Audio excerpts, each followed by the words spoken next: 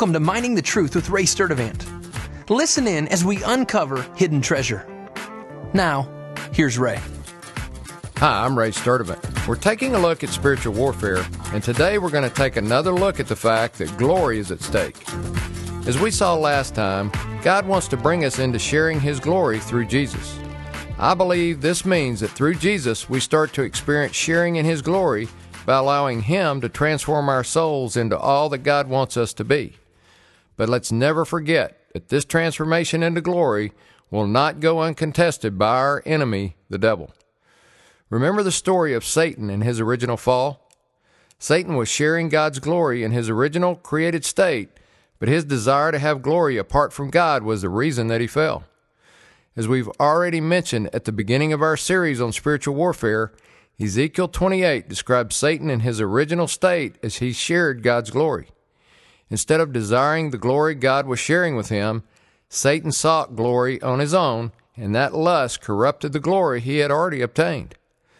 We're going to combine verses 2, 14, 15, and 17 in our reading of Ezekiel 28 to get the gist of what happened in eternity past with Satan. You had the seal of perfection, full of wisdom and perfect in beauty.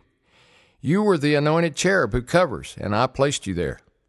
You were on the holy mountain of God. You walked in the midst of the stones of the fire.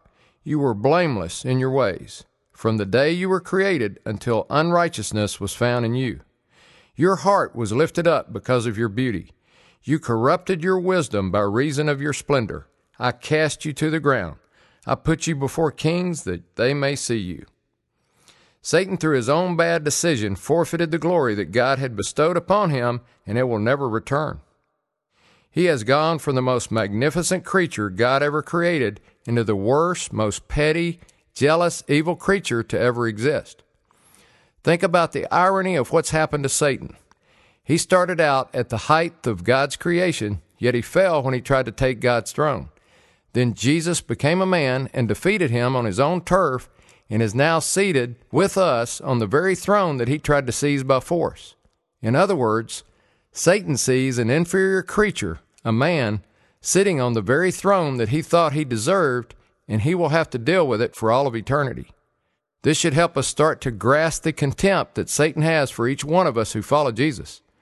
Each one of us is now seated in heaven with Christ, where he feels he should be seated, and in his rage, he wants to destroy each one of us.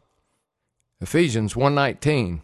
These are in accordance with the working of the strength of his might, which he brought about in Christ when he raised him from the dead and seated him at his right hand in the heavenly places, far above all rule and authority and power and dominion and every name that is named, not only in this age, but also in the one to come.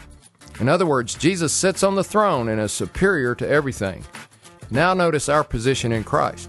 Ephesians 2:6, and raised us up with him and seated us with him in the heavenly places in Christ Jesus, so that in the ages to come he might show the surpassing riches of his grace and kindness toward us in Christ Jesus. I'm Ray Sturdivant, Mining the Truth.